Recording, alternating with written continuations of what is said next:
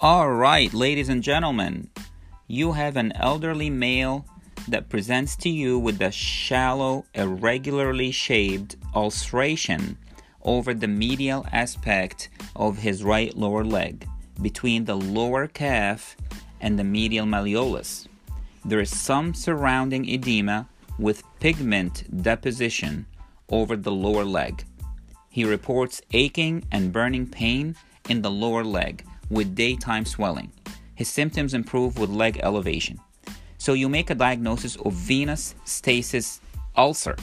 Which one of the following would be the most appropriate management? A. The use of foam dressings rather than the standard dressings. B. The use of silver-based antiseptic products even if there is no infection. Or C. Compression therapy. D.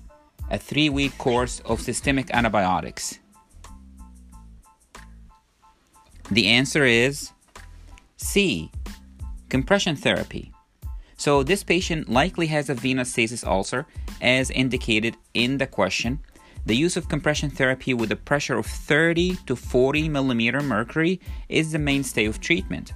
There is no evidence for the use of systemic antibiotics for lower extremity ulcerations.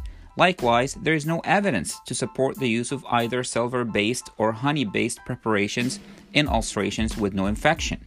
Also, foam dressings are no more effective than other standard dressings.